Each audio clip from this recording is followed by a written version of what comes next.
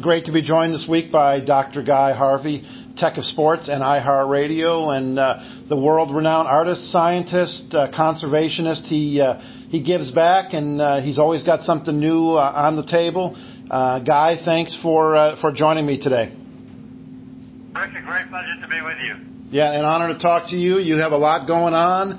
I know you've been away from land for a little bit, so welcome back. And I got a lot of great information. I can't look forward anymore to the Spring 2020 collection featuring some of your original artwork. Kind of give the listeners a little overview of that. Yes, as far as the apparel license goes, we have a new licensee called Introdeco, and they're coming out with a bunch of new products, new styles, and of course I'm creating new artwork all the time for them. So while the brand has been around for 30 plus years, we always keep up with innovating new products almost monthly. Yeah. That's good. Yeah, a lot of great new looks, and I love the artwork. Of course, your artwork is for sale. The product line, the apparel line, T-shirts, shorts, headwear, swimming, layering pieces, and now boating, casual footwear as well. What's the difference between the apparel and when it comes to footwear? Well, we signed up a brand new licensee from New York called JSSI, Jack Source Shoes. They're a very famous brand, and the first response from the consumers has been fantastic. I love the product, and they're a good partner for the rest of the brand, especially the apparel side of it. Yeah. And of course, people, when they buy the Guy Harvey products, they're making a contribution to a lot of our research and conservation efforts. So you're becoming part of my team. Absolutely. They share the same vision as you do. And we're with Guy Harvey here, noted artist, scientist, conservationalist. And Guy, when it comes to the ocean, I know it's something dear to you. You're home, away from home. And how important has it been you to give back so much over the years? It's been really important, Rick. It's kind of the raison d'etre, so to speak.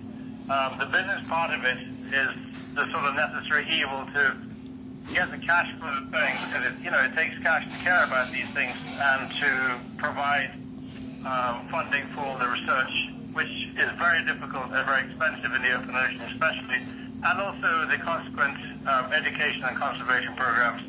The species we target are primarily offshore species, which people won't see in captivity in a zoo or an aquarium, and so not much opportunity to study them in a controlled situation. So we go out there into their realm, often far from land. On this last expedition in Costa Rica, we were 120, 130 miles offshore.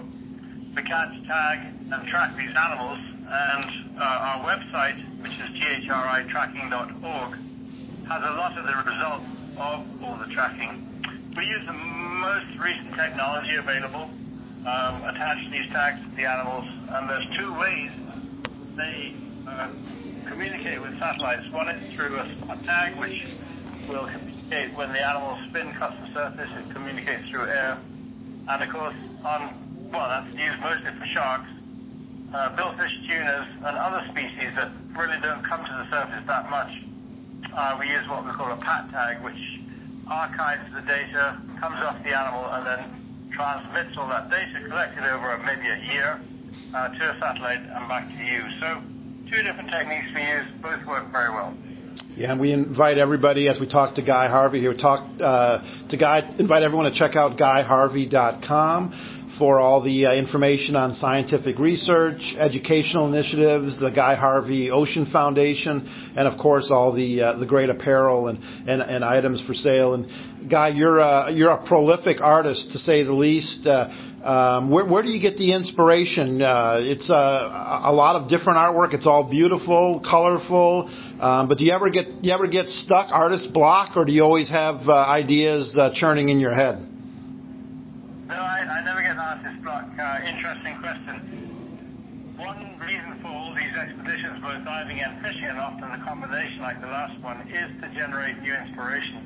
And while we're doing these tagging programs, we're also filming them, so we're making educational content for viewers, especially for kids, but also You're learning something every single day out on the ocean, and I'm always learning. This last trip, we encountered some species of dolphins I've never swum with before, rough-toothed dolphins, common dolphins, and also swimming with lots of different oceanic shark species, which is pretty cool. So all the time I'm being inspired by new work, and it keeps that productive cycle going.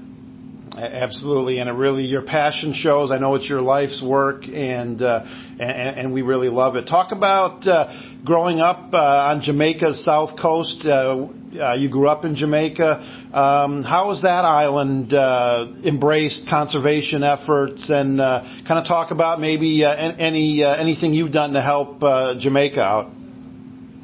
Okay, well, you know, I'm a 10th generation Jamaican, so we have deep roots there.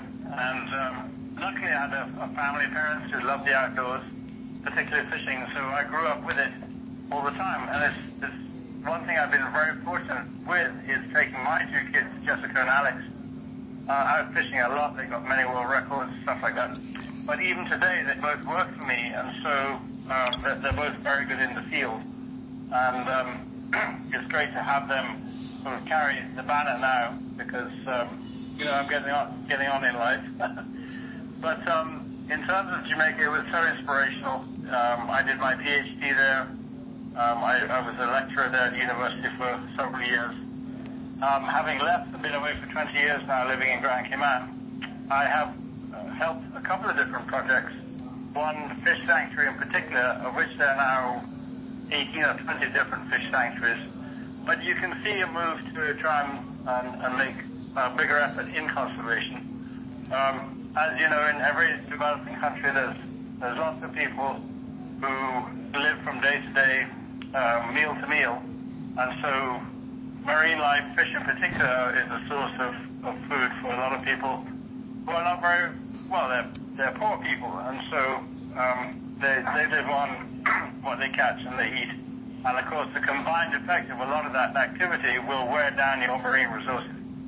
So Jamaica's situation from a fisheries perspective is not that rosy, but things are looking up, which is really good.